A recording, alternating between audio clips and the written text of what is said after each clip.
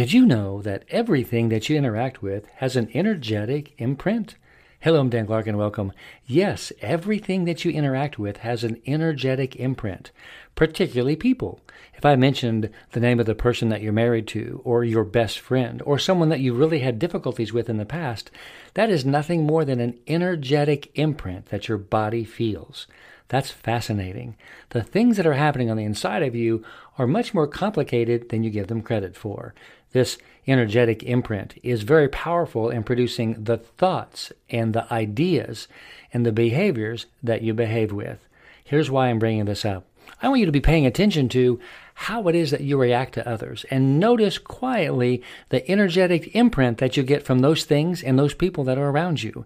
It's very important to notice what's happening on the inside of you if you want to truly transform. I love you. I'm Dan Clark.